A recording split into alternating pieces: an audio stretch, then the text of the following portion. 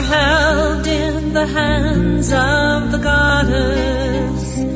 We are held, we are held, we are held. We are loved in the heart of the goddess. We are loved, we are loved, we are loved. What in your life needs to heal? Is it something in your body? Is it in your thoughts or your feelings?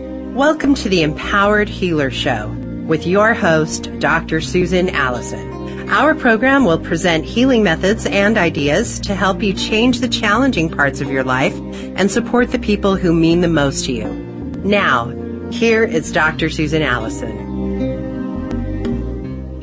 Hi, everyone, and welcome to the Empowered Healer Show. I'm Dr. Susan Allison, and it is so good to have you with us today.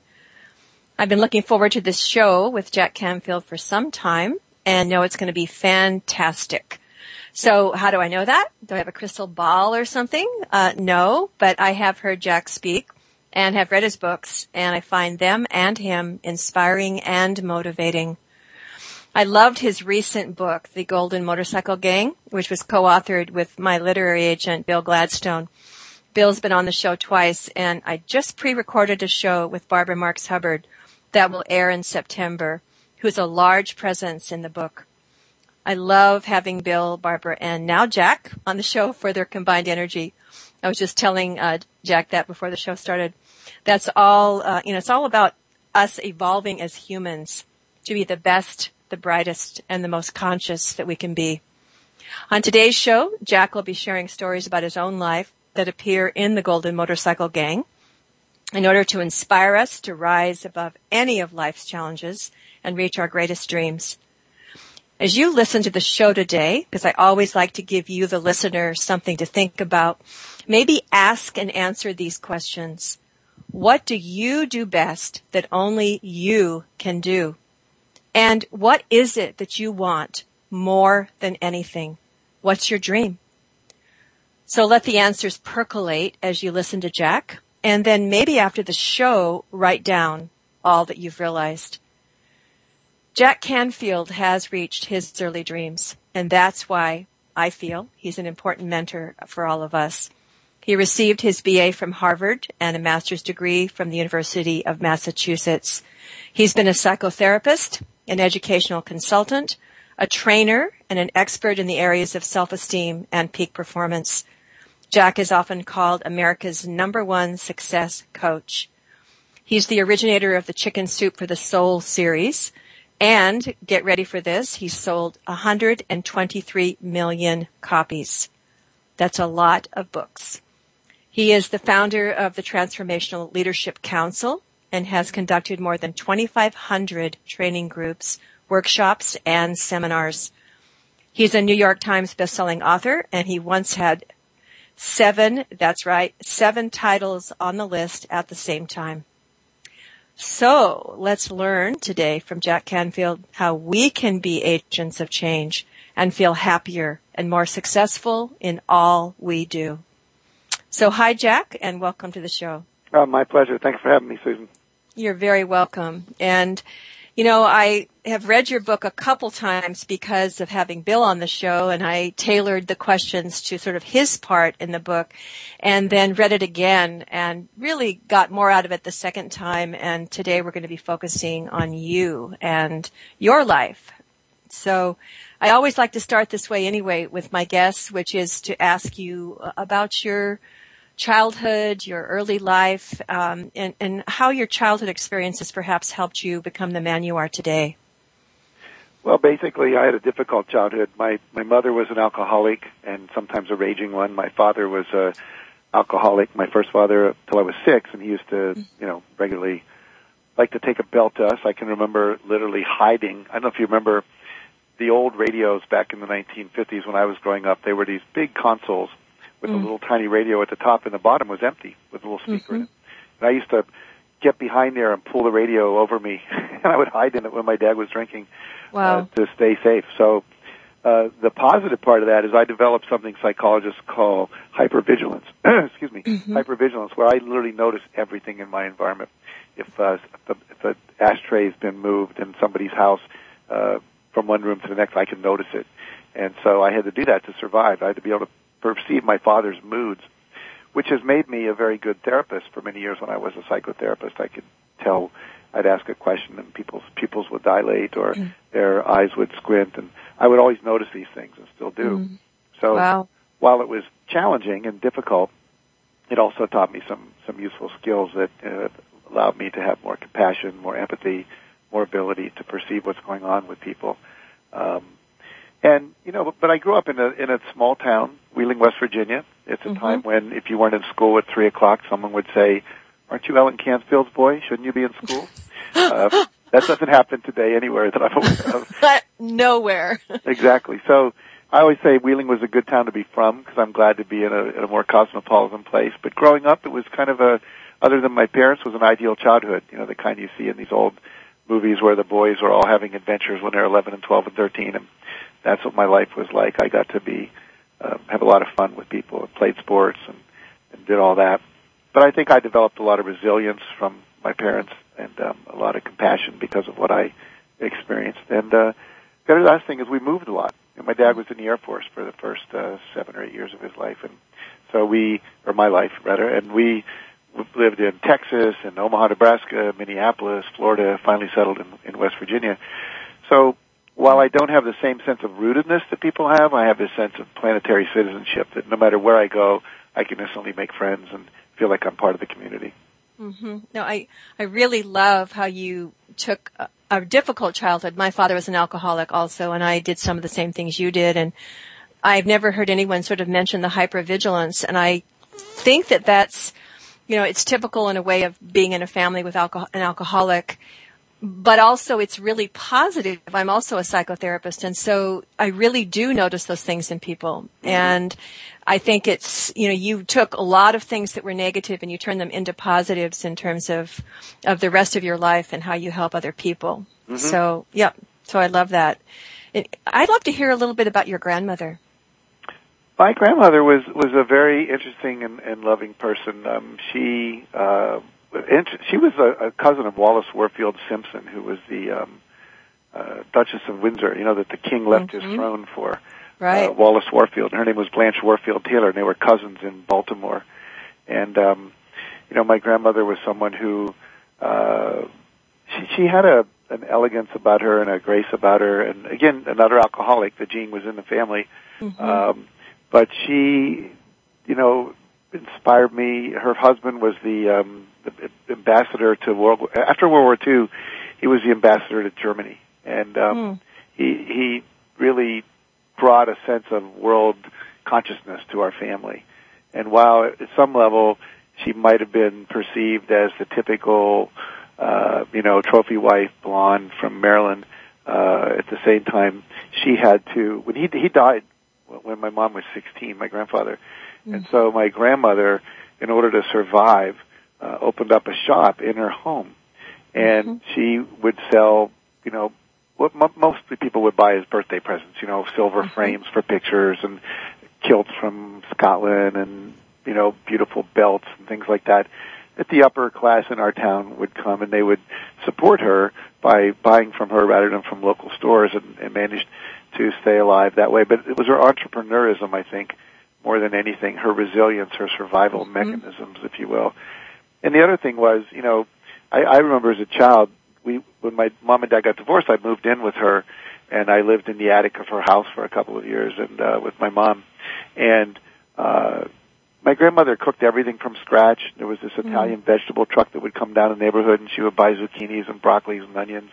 And she was a person who, and she had tremendous integrity. I can remember one day there was a boy next door who I really didn't like, and he didn't like me, and he was constantly intimidating me, and he would get his friends to trap me and try to beat me up on my bike and stuff. And I remember one day he had made this little city in his backyard with popsicle sticks and strings that looked like, what would you call them, telephone poles. And I went over there when he wasn't looking, and I basically destroyed the whole thing. It was like Nagasaki hit his backyard.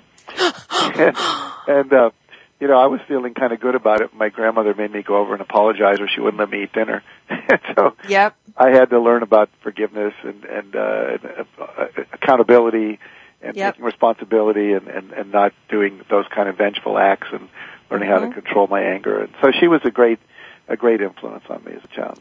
Yeah, I love the line in your book where it says that, he wanted to make people happy and earn a great living at the same time, that you saw your grandmother doing both. Mm-hmm. Yeah, I love that. She was. And my grandmother, when I was 11, she started telling us dirty jokes. It's just like, she was this combination of grace and elegance and down to earth reality. What a character. Yeah. What a character. But, it's all of this, has formed who you are. And, I love that. And also, I'm going to skip ahead a bit just because we don't have a super amount of time. But, deciding to teach in an inner school, inner schools and inner cities, also changed you. Yeah, what happened was I was majored in Chinese history at Harvard, which doesn't relate to anything I do today except I like Oriental art. And I think I had a past life in China that was bleeding over into this life. But anyway, my senior year I took an elective in psychology, and I wanted to become a psychologist. And at that point, I had no undergraduate courses. And someone said, well, you can sneak into psychology through education. So I ended up applying to the University of Chicago. We had this orientation week where you go out and you visit a couple of schools to decide, what kind of schools you like to teach in. And the first school we went to was called DuSable High School. It had just been written up in Time magazine as the worst high school in America in terms of inner city gang problems. Teachers didn't want to teach there. And I remember thinking, wow, I could really make a difference here. And then we went to a second school. It was called Rich Township, and it was very aptly named. All the girls had madras, skirts on and circle pins and perfect hair, and the home economics lab looked like something out of a General Electric, place, commercial, a showroom, and I thought, oh my God, this is so much disparity here. So I ended up choosing to do my student teaching in the Calumet High School on the south side of Chicago, and it really radicalized me in terms of my awareness of the differences in opportunity in America. And so it was the first stirrings of my desire to be a social activist and to make a difference and to go beyond teaching history and try to empower people to live their dreams even in the face of low self-esteem and not believing they could do it. Yep. No, I love that part of your book. In fact, I told Bill Gladstone I taught at Trenton High School in Trenton, New Jersey. Oh, yeah. Yeah, and I could so relate to your descriptions in the book. And I was like on fire. We had people from Kent State come talk to the students, and we had a big riot in the school, and it was heartbreaking as I was seeing my students just like, try to kill each other. And I remember it just as if it were yesterday. And so I had the same sort of vision and ambition to change the world, and I went into Trenton High School. Well, we had a riot at my school. I was teaching in 1968, the year Martin Luther King was killed, and literally the students went crazy. Their main leader, had been assassinated, and so there was a radical and very violent riot in the school, and a lot of the teachers locked themselves in a teacher's lounge. I remember literally there was this big, I'm going to guess, Polish or, Czechoslovakian firefighter who must have been 6 foot through. And I literally grabbed an axe that he was about to put through a kid's head from behind because kid bumped into him, was about 6'8", and was a basketball player. And I remember looking the fireman in the eye when he looked me in the eye, and I said, please, you really don't want to do that. And it kind of brought him back to reality because he was just in fear.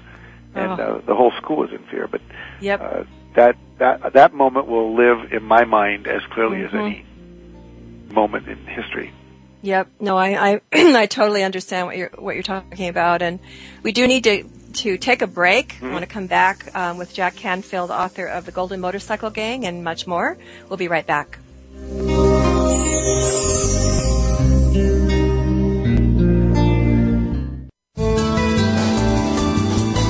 The Voice America 7th Wave Channel.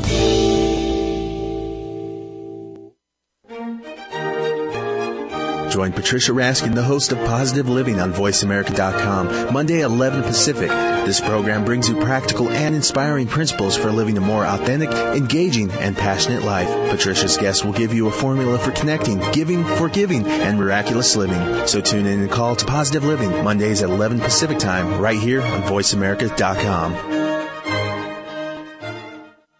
Dr. Susan Allison is available online, by phone, and in person to help you heal whatever is no longer working in your life. You can go to her website at www.empoweredhealer.com or call her toll-free at 866-268-2121. Dr. Allison also has CDs and DVDs available on her website to empower you even more. You can listen to her voice guide you through meditations, visualizations, and exercises from her book, Empowered Healer. Her powerful book is available from Amazon, Barnes & Noble, Balboa Press, and from local bookstores. Begin today to gain the confidence, power, and ability to heal yourself. Visit empoweredhealer.com or call 866-268-2121. Being Here with Ariel and Shia Kane is an ordinary person's guide to modern-day enlightenment. This show is an exciting exploration which opens the door to living in the moment. Don't miss Being Here. Tune in every Wednesday at 9 a.m. Pacific, 12 noon Eastern with Ariel and Shia Kane right here on the Seventh Wave Network. Be the change. The Seventh Wave Channel on the Voice America Network. We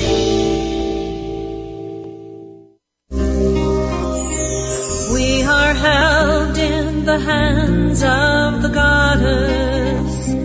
We are held, we are held, we are held. You are tuned in to the Empowered Healer Show with Dr. Susan Allison. If you wish to speak to Dr. Allison or her guests this week, please call into the program at 1-866-472-5795. That's 1-866-472-5795. Or you can send an email to the empoweredhealer@comcast.net. Now, back to the program. Welcome back, everyone, to the Empowered Healer Show. And we have Jack Canfield with us today. His recent book is The Golden Motorcycle Gang, and in the book, he and Bill Gladstone tell lots of stories about Jack's life and about our purpose for being here and conscious evolution and so on, which we'll get to in a bit. But we were just talking about teaching in inner city schools and wanting to do more and affect social change and so on. And I want to move from that, Jack. You're being a teacher to you're having so many teachers and mentors in your life.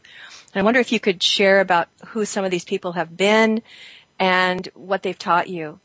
Well, some of the people I talk about in the book, Frank Brody changed my life. I was in a laundromat at the University of Chicago, and he comes in and says, "Put your book down and talk to me." I went, okay. And so he invited me to go to this lecture series with him up at Kendall College in Evanston, and it was called the Living Philosopher Series. Mm-hmm. And amazing people presented there. But the first one I went to, there was a guy named Herbert Otto, who was the director of the National Center for Human Potential. And he was saying that we're only using 10% of our brain. And I thought, whoa. So I went up to him afterwards and said, how do you learn to use the rest of it? And he said, well, there's a place in town called the W. Clement and Jesse V. Stone Foundation. They do workshops there. You should go take some. So I met W. Clement Stone, who became a mentor to me, who was worth about $500 million at the time, $600 million back in 1968. Wow. And he took me under his wing and taught me about personal responsibility, taught me that success was not a four-letter word, because I was in that kind of countercultural, Yep. people are bad kind of mentality at the time. And as Bob Proctor said in The Secret, if you don't have any money, the good you can do is limited to your physical presence.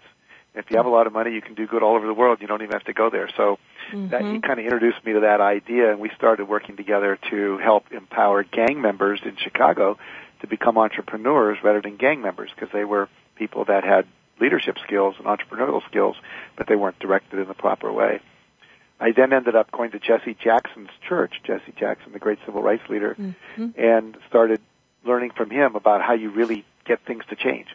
And that was very, very powerful for me. And then I talk in the book also about Stuart Emery, who was one of the people that helped found EST, which is now Landmark Trainings. And he had been studying with Muktananda, who was died, a spiritual teacher from India, and was teaching meditation and other things. And so Stuart helped me open up to that part of the world, and really the idea of creating safe space. I really Yes. now believe that the best thing we can do is create spaces that are safe for people to explore who they really are, take risks, and expand their potential. And so whether we do that in a classroom, a workshop, a seminar, an ashram, a commune, a company, whatever it might be, he was the guy that really helped me open up to that. And now we're actually writing a leadership book together called Self-Transforming Leaders. Wonderful. And that was another favorite part of the book for me was, when you were talking with Stuart and practicing meditation, that you began remembering your vision of the Golden Motorcycle Gang.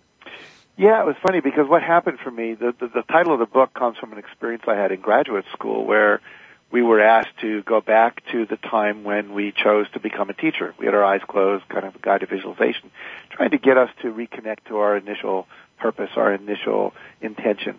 And most people went back to fourth grade. Mrs. Tuttle inspired them, or in summer school, they taught inner city or something, and they got inspired like I did at UFC. And I went back to before I was born, and it totally freaked me out.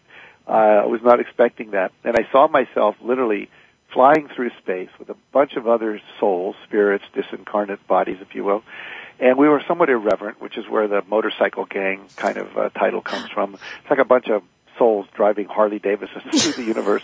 And we looked down on Earth, and there was World War II was going on. I was born in 1944. And, that's when you saw the atomic bombs going off and all that. And I went, oh, my God, we got to go down and help. This is a disaster down there. And so literally made a choice to incarnate into a body and come down to be of service on Earth. And after I was talking with Stuart and we started, doing meditation, I remembered this event, this experience in graduate school and the original experience of being in space, and realized that I really had chosen to come down. And that's when I began to meet other people, and there would be this vibrational connection with someone like yourself, who I would go, wow, you were part of that Golden Motorcycle Gang, weren't you? And we're here to be of service. And so more and more we started hooking up and doing things together and networking, and, eventually created something called the Transformational Leadership Council as a result of it.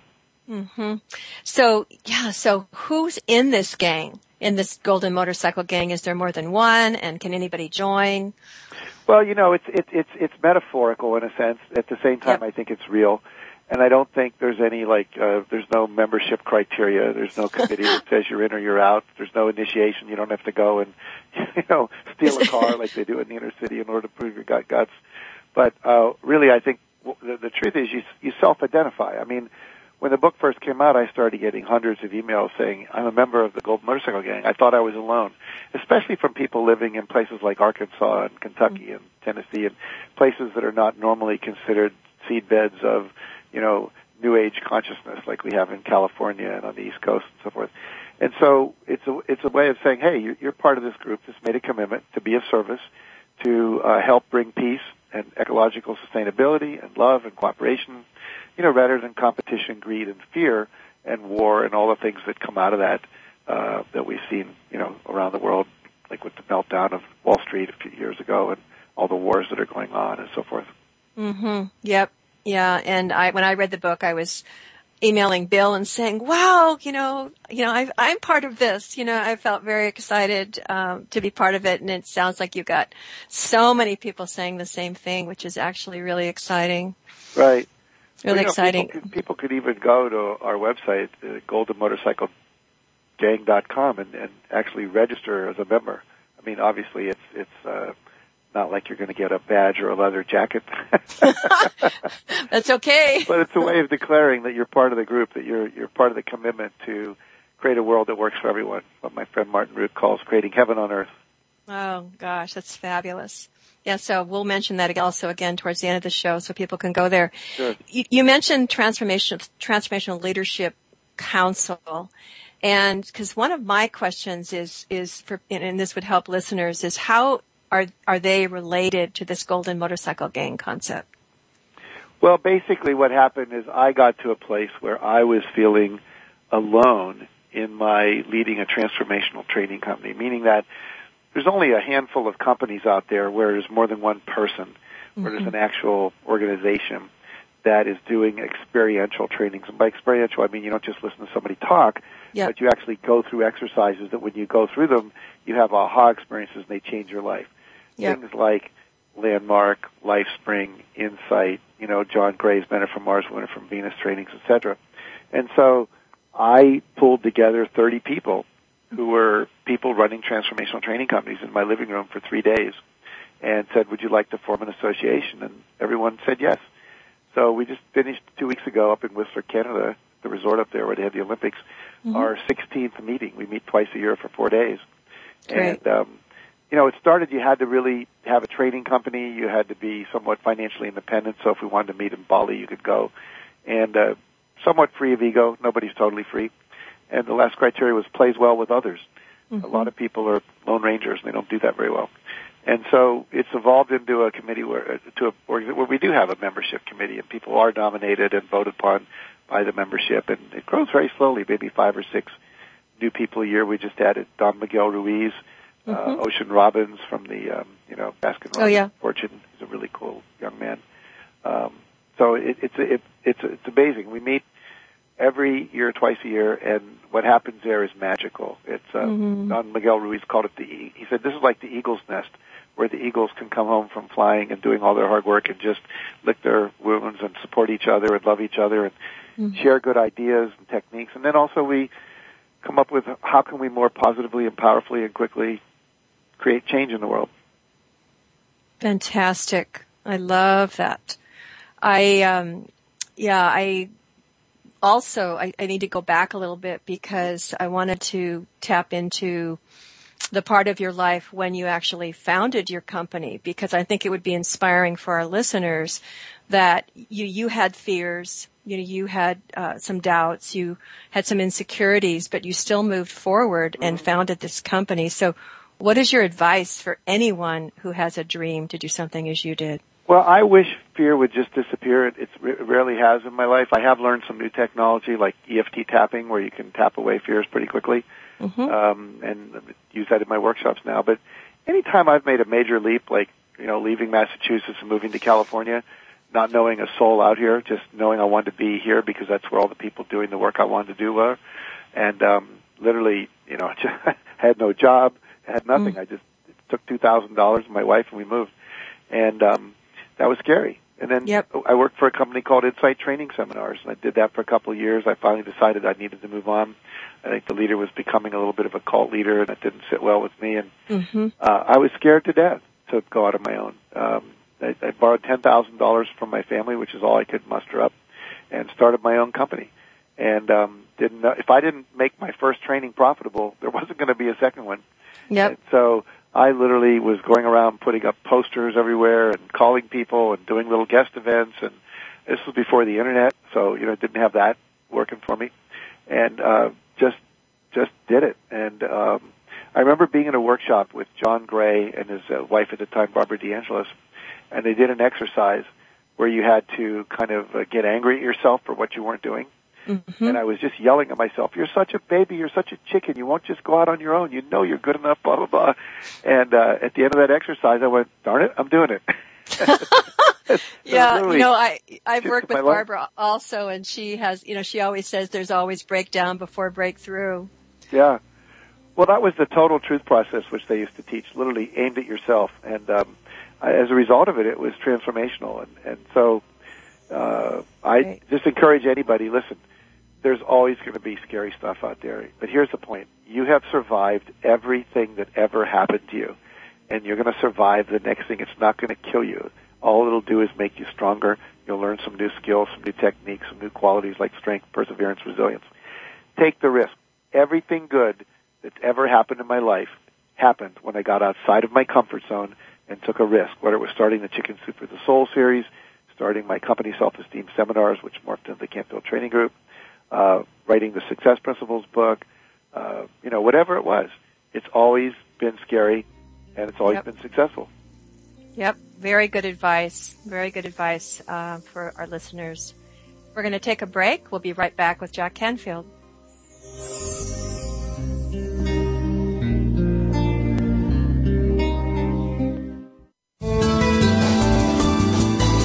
This is the Voice America 7th Wave Channel. Dr. Susan Allison is available online, by phone, and in person to help you heal whatever is no longer working in your life. You can go to her website at www.empoweredhealer.com or call her toll-free at 866-268-2121. Dr. Allison also has CDs and DVDs available on her website to empower you even more. You can listen to her voice guide you through meditations, visualizations, and exercises from her book, Empowered Healer. Her powerful book is available from Amazon, Barnes & Noble, Balboa Press, and from local bookstores. Begin today to gain the confidence, power, and ability to heal yourself. Visit empoweredhealer.com or call 866-268-2121. What are the benefits to combining modern science with ancient healing practices? For the answers, you'll want to tune into Frame of Mind with your host, Terry Sue. Each week, our program focuses on ways to live more holistically. By developing new ways of looking at our world, we can find ways to foster harmony and peace for the good of mankind and our planet. If we learn to live and think healthier, we begin to explore and focus on our strengths. Tune into Frame of Mind, Saturdays at 12 noon Pacific Time, 3 p.m. Eastern Time on Seventh Wave Network. Be visionary. Be extraordinary. Be the change. This is the Seventh Wave Channel on the Voice America Network.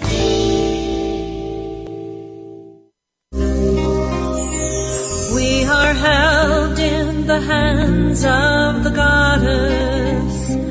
We are held, we are held, we are held. You are tuned in to the Empowered Healer Show with Dr. Susan Allison.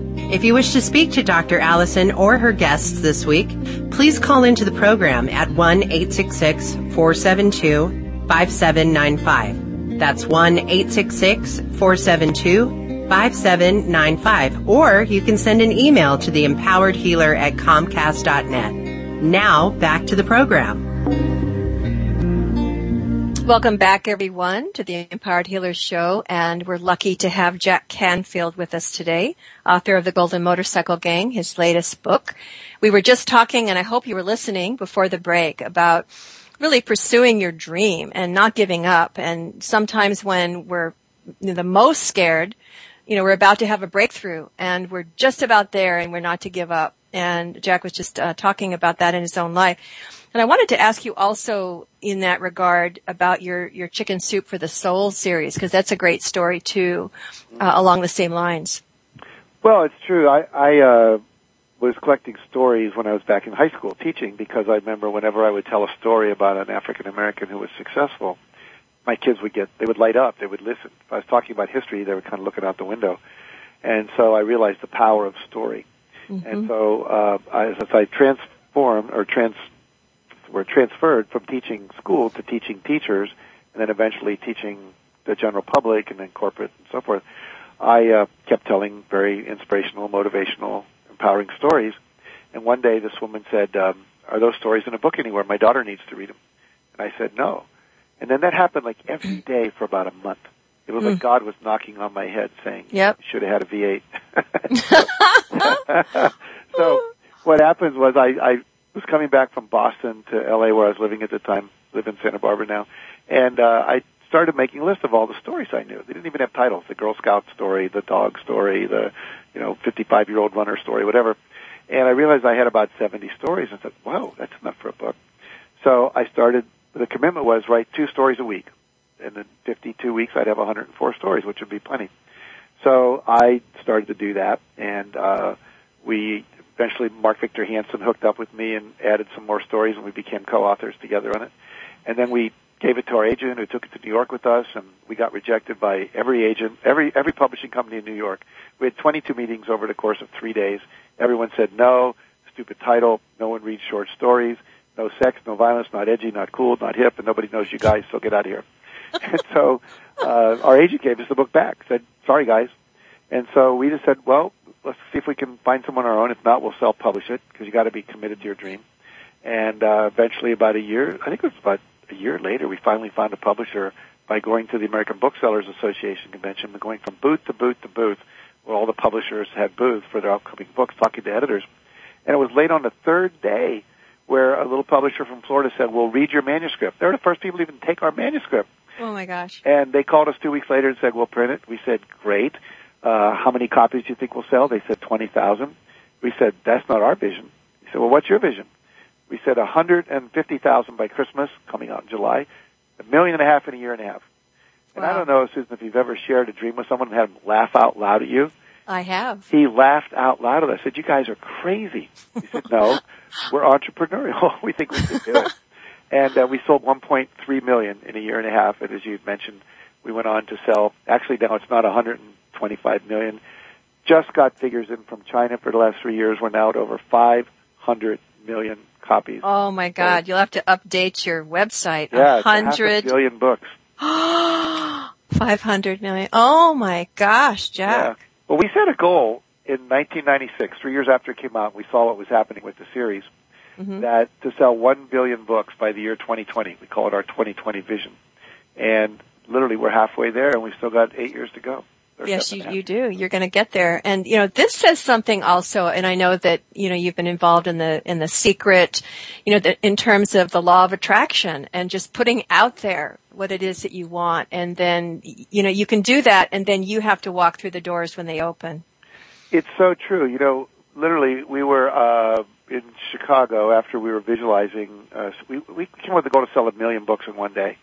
No one had ever done that. Since then, Harry Potter, when it came out, the 6 and 7 versions, did it with lots of hoopla leading up to it. But anyway, we set this goal. We started visualizing, and I teach if you visualize something for 30 days in a row and don't miss a day, your subconscious takes on the task of making it happen, and the law of attraction kicks in because it's like sending out a spam email to the universe saying, "Help me do this." And what happens is that we're on a bus coming back from this convention. This woman sits down next to me and says, "You're Jack Canfield." I said, "Yes, I am." I was feeling pretty proud she recognized me. Then she could see that, and she said, "You're wearing a name tag." and then she said, "You're the chicken soup guy, right?" And I said, "Yeah." She said, "What do you and Mark up to?" I said, "Well, we just set a goal recently to sell 1 million books in one day." And she said, "I can help you do that." I said, "Get out of here." "Really?" She said, "Yeah, I'm the buyer for the W.H. Smith bookstores, which are the bookstores you'll see in most airports." Oh, and my she gosh. said, "We could do a massive book signing where we'll fly you across the country over the course of a day to at least 3 cities. We'll get all your co-authors, of which we have numerous ones, and we'll fly them to them. We'll start at the East Coast, New York, Boston, etc. We'll go to St. Louis and Chicago and Dallas. We'll go to Salt Lake City and Phoenix, and we'll end up in California and Portland and San Diego." And she said, "I bet we could sell 1 million books in one day." I went, "Let's do it." So now you would say that was a lucky thing. She sat down next to me. I would say, no, that's the law of attraction at work. When you start visualizing and have a positive expectation, truly believe it's going to happen, then the universe starts to get very synchronous, as we say. My wife coined a term called, I'm going to forget what it is now, but it's like synchro-mystical. That's what it was, synchro-mystical. She said, "That's synchro-mysticism." And I went, "Yep, it is." Fantastic. I love that story. Yeah. Yeah, in fact, in the book, you talk about, the importance of synchronicity, and that, once you worked with Stuart and you were meditating and you were, following your heart and so on, all these people started showing up, and I bet they've never stopped. No, it's true. I mean, literally, I get people emailing me probably once a week saying, "I know you have a goal to sell 1 billion books. I think I can help you in South America, or I think I can help you in Brazil, or I think I can help you on the internet," or whatever. I teach people, if you have a dream, broadcast it. When Martin Luther King said, "I have a dream," he didn't say, "I have a complaint." He said, "I have a dream." And he focused on what he wanted, not what he didn't want. And the whole world, not the whole world, but a lot of people rallied around him. Same with Mandela in South Africa, with Mother Teresa, with Gandhi in India. You have to run the flag up the pole, take a stand for what you believe in, whether it's world peace, ecological sustainability, social justice, or your own dream, and then trust that people will respond. Yeah, no, I love that. And, do you feel that that's how people have all these synchronicities happening, is that they have initially just put it out there to the universe on some level, and then everyone and everything starts lining up and showing up? As long as you stay in a state of, some people would describe it as grace. We say grace is the same word as gracias, which is thank you. in Spanish. So when you're in a state of gratitude, which also comes from the same root word as grace, then what happens is if you're in gratitude, if you're in joy, this is why it's important to learn how to manage your emotional states, whether it's through meditation, EFT tapping, the Sedona method, Byron Katie's work, all methodologies which I've studied, and I'm sure you have too, that allow people to maintain joy and peace and calm rather than anger, upset, jealousy, greed, frustration, impatience. I love this new nuance, impatience. When you're impatient, it means you're focusing on the not having of something. So the minute you get into impatience, you're not focused on gratitude for what you have. You're focused on the fact that something hasn't showed up yet. And so that takes you out of grace. It takes you out of being in a vibrational match for the thing you want to attract. Because law of attraction says that which is you are vibrating at, you will attract more of that same vibration into your life. I love that. That's just where I was this morning. In fact, I was in impatience, and also control, I think, is like the cousin, that I want to kind of orchestrate it and control it when the universe hasn't really lined it up yet. Well, there's nothing wrong with working toward a goal. There's nothing wrong with having goals, with having strategies, action plans, being in action. In fact, action is a demonstration of the second part of the law of attraction, as taught by The Secret: ask, believe, and receive. So you act because you believe your actions will produce a result.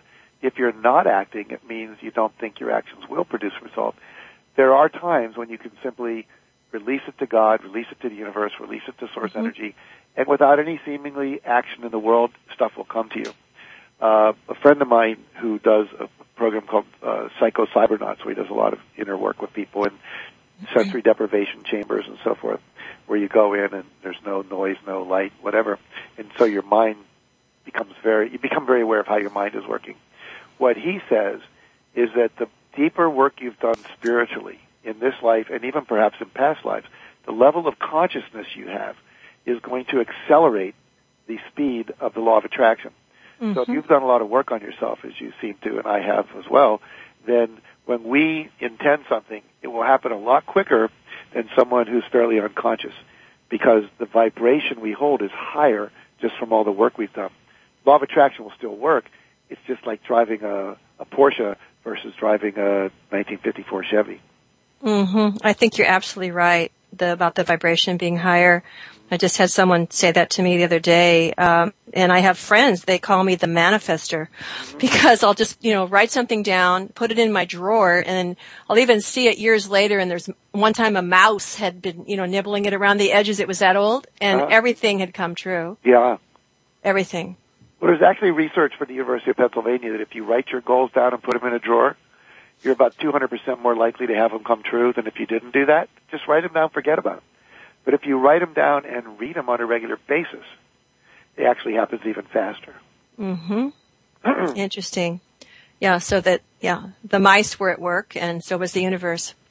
Well, I wanted to make a pun. The holy dream you had, see, the mice were digging holes through your... Absolutely. It was definitely a holy dream, let me tell you.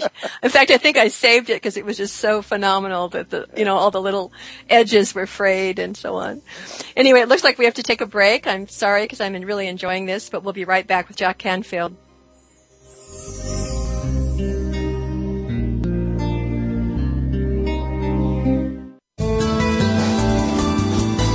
The Seventh Wave Channel on the Voice America Network. Is there a difference between dream work and intuition? The relationship is closer than you think. These are mutually supportive concepts. When you dream, your intuition serves as a foreshadow of the future and can bring rapid results through dream analysis. Tune in to The Partnership of Intuition and Dreams with your host, Dr. Marcia Emery. Explore this unique relationship and learn to understand how the symbolism of dreams can be clarified. Listen every Thursday at 5 p.m. Pacific Time, 8 p.m. Eastern on the Voice America 7th Wave Channel. Dr. Susan Allison is available online, by phone, and in person to help you heal whatever is no longer working in your life. You can go to her website at www.empoweredhealer.com or call her toll-free at 866-268-2121. Dr. Allison also has CDs and DVDs available on her website to empower you even more. You can listen to her voice guide you through meditations, visualizations, and exercises from her book, Empowered Healer. Her powerful book is available from Amazon, Barnes & Noble, Balboa Press, and from local bookstores. Begin today to gain the confidence, power, and ability to heal yourself. Visit empoweredhealer.com or call 866-268-2121. The Voice America 7th Wave Channel. Seek greater awareness.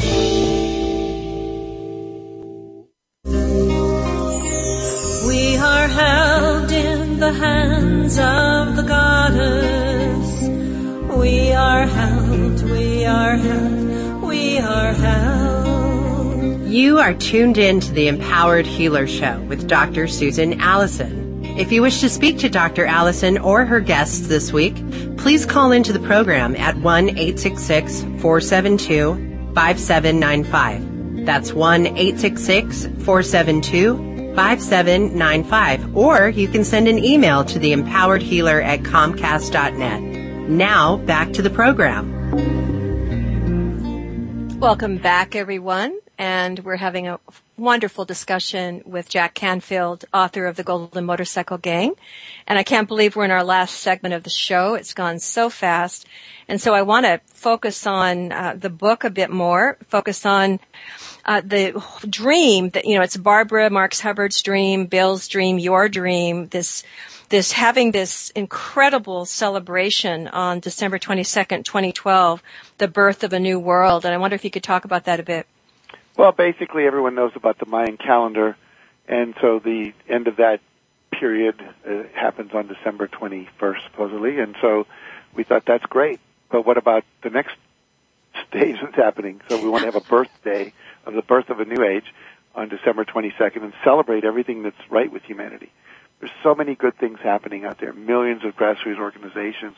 They don't make the newspapers or the TV shows like the Democratic and Republican parties do with all the campaigning going on now for the election, but that's really where the rubber is meeting the road, much more than even what Congress or the government's doing. So basically it's a way to celebrate our common humanity, to celebrate and to make a statement, take a stand for peace, for love, for joy, for compassion, for cooperation, for collaboration. What Barbara calls super sex, when you come together to collaborate to create something transformational rather than just to create a baby. And so I think that, right now there are things being planned all over the world. I know there's a number of things happening at the Mayan ruins being planned by people down in Mexico, the shamans from all over South America and Central America. And we want to do the same thing here in the United States and Europe and Asia, around the world. So people can literally go online and go to birth2012.com and find out what's happening and get involved with your local communities or start something. If there's nothing going on in your local community, I had a professor in college once say, if you're looking for a book on something and you can't find it, it means you're supposed to write it. So that's like when I started the Transformational Leadership Group. There wasn't one. So be that person. Don't be unbold. This is not a time for shyness or for holding back or meekness or humility. This is a time, it literally is game on time for the planet. We all have to step up. Just to give you one little fact that's happening now, there's a group called Evolutionary Leaders that Deepak Chopra started that I'm also a member of. And right now there's the emails going back and forth. I can't keep up with them. There's so many about what's happened. We now know that the ice cap around Iceland, the ice that's been covering Iceland for years, NASA, when it flies over it, looks down and usually about a 30 to 40% ice melt over the course of the entire summer. We're not even through the summer yet. It's almost 90% melted. Oh my God. So there really is a call. We're talking about maybe 4 years to turn this around, and we don't have time to screw around anymore. So it's kind of like, hey, the river's rising. It's time to take the TV out of the living room and put it in the car and move to higher ground. So we all got to get involved right now. Yeah, I completely agree with you. And, I've been having a lot of people on my show talking about 2012 and what we need to do to make sure that we do move into a more harmonious and peaceful time on our planet. And how can listeners become agents for conscious evolution? Like, what can each person do? Well, basically, everyone can become themselves more fully. Yeah. If you become you more fully, meaning you start following your bliss, your joy, using that as your inner compass, which basically, is the way that we know that we're doing what we're supposed to do, because you feel joy in your body. If you'll do that, what will happen is it will guide you toward that which the planet needs. You will become more aligned with your true purpose. And whether it's doing hospice work with people, whether it's organizing events, whether it's being a teacher in the inner city school, whether it's just being more loving to your neighbors, whatever it might be that you're called to do, each of us, I believe, has an inborn purpose. Mine is to inspire and empower people to live their highest vision in the context of love and joy. Someone else's might be to bring order and harmony where there's chaos. Maybe you're drawn to do work in Africa with the wells and with people for education. Maybe you're drawn to do work with peace in the neighborhood, working with gang members, working with whatever. So whatever it is that you've been thinking about, it's time to do it. It's time to volunteer. It's time to organize. It's time to really stop sitting around being entertained and start to get involved and get active to create a world that works. Because, I'm optimistic. Americans in general and people in the world generally step up when they're threatened. When 9/11 happened, we saw an entire country come together for weeks. Didn't last forever, but we saw the possibility of it. And people were being kind to their neighbors, and people were reaching out and raising money for the victims and so forth. We have that capacity. We need to not wait for another catastrophe, but to get into the evolution of consciousness rather than the transformation that occurs only when you have a heart attack or only when you have an accident. Mm-hmm. I agree with you. I really liked your saying, though, about the 4 years, just because I think that there also can be sort of a state of denial or, we just, it's not going to happen to us and, we have plenty of time. And so I've been hearing this. I haven't heard 4 years before, which really sobers me up. But I have heard from a lot of my guests and a lot of my friends and colleagues something similar, which is the time is now. Right. This is the 11th hour, 59 minutes and 50 seconds on the clock. There's a woman named Lynn Twist. I don't know if you've ever interviewed her on your show, but if you haven't, you should. Okay. She runs an organization called the Pachamama Alliance and now has a new organization called 4 Years Go. And 4 years left and go is now. And she is one of the most loving, articulate, compassionate people to talk about the current state of affairs and how we can survive it. Because of the transformation of human consciousness, which is possible. There was a think tank in Europe that people like Shell Oil and people like that would go to for advice about the coming trends. And 2 years ago, they shut down the think tank because they saw there was no trend that they could reverse in time that would save us from the end of the world. These were the brightest scientists in the world. They were so despondent. And then Lynn Twist and her group did a workshop for them called Awakening the Dreamer, Changing the Dream. And it's a workshop that they can do for anyone, anywhere in the world, and they'll be glad to do it for you. Just go to PachamamaAlliance.org. And what happens is that they did this workshop for these scientists, and they said, wow, there is hope. We never factored the potential transformation of human consciousness into our models. Wow. If human consciousness can transform and people can actually change their behavior, then these trends can be reversed. But we have 4 years to do it. Wow. Oh, my gosh. No, I love that, and I will contact her. And so what I need now, unfortunately, we're heading towards the end of the show, Jack. I just loved having you, but I'd love you to tell people how to get in touch with you and, sign up for your trainings and so on. Sure. Well, for me, it's Jack Canfield. Just go jackcanfield.com, J-A-C-K, Canfield, C-A-N-F-I-E-L-D.com. For Agents of Conscious Evolution, go to shiftmovement.com. And for Birth 2012, the celebration days, it's just birth2012.com. And if you want to work with me, I'd love to have you do that. We do seminars, and we have online programs going on and all kinds of study courses you can do at home to empower you to live your dream and then to work together to create the dream that we all have, which is an earth that works for all of us. That's wonderful. And Jack, thanks so much for being here. It's been such a pleasure having you here. My pleasure, Susan. Thanks for the opportunity. You're so welcome. And thank all of you for being here today. I hope you're getting some clear answers to your questions about your own life purpose and are reaching your dreams. Next week, we have Tim Corcoran of the Headwaters School helping us reclaim our connection to nature and become committed to safeguarding our planet. Until then, this is Dr. Susan Allison wishing you a week of insight.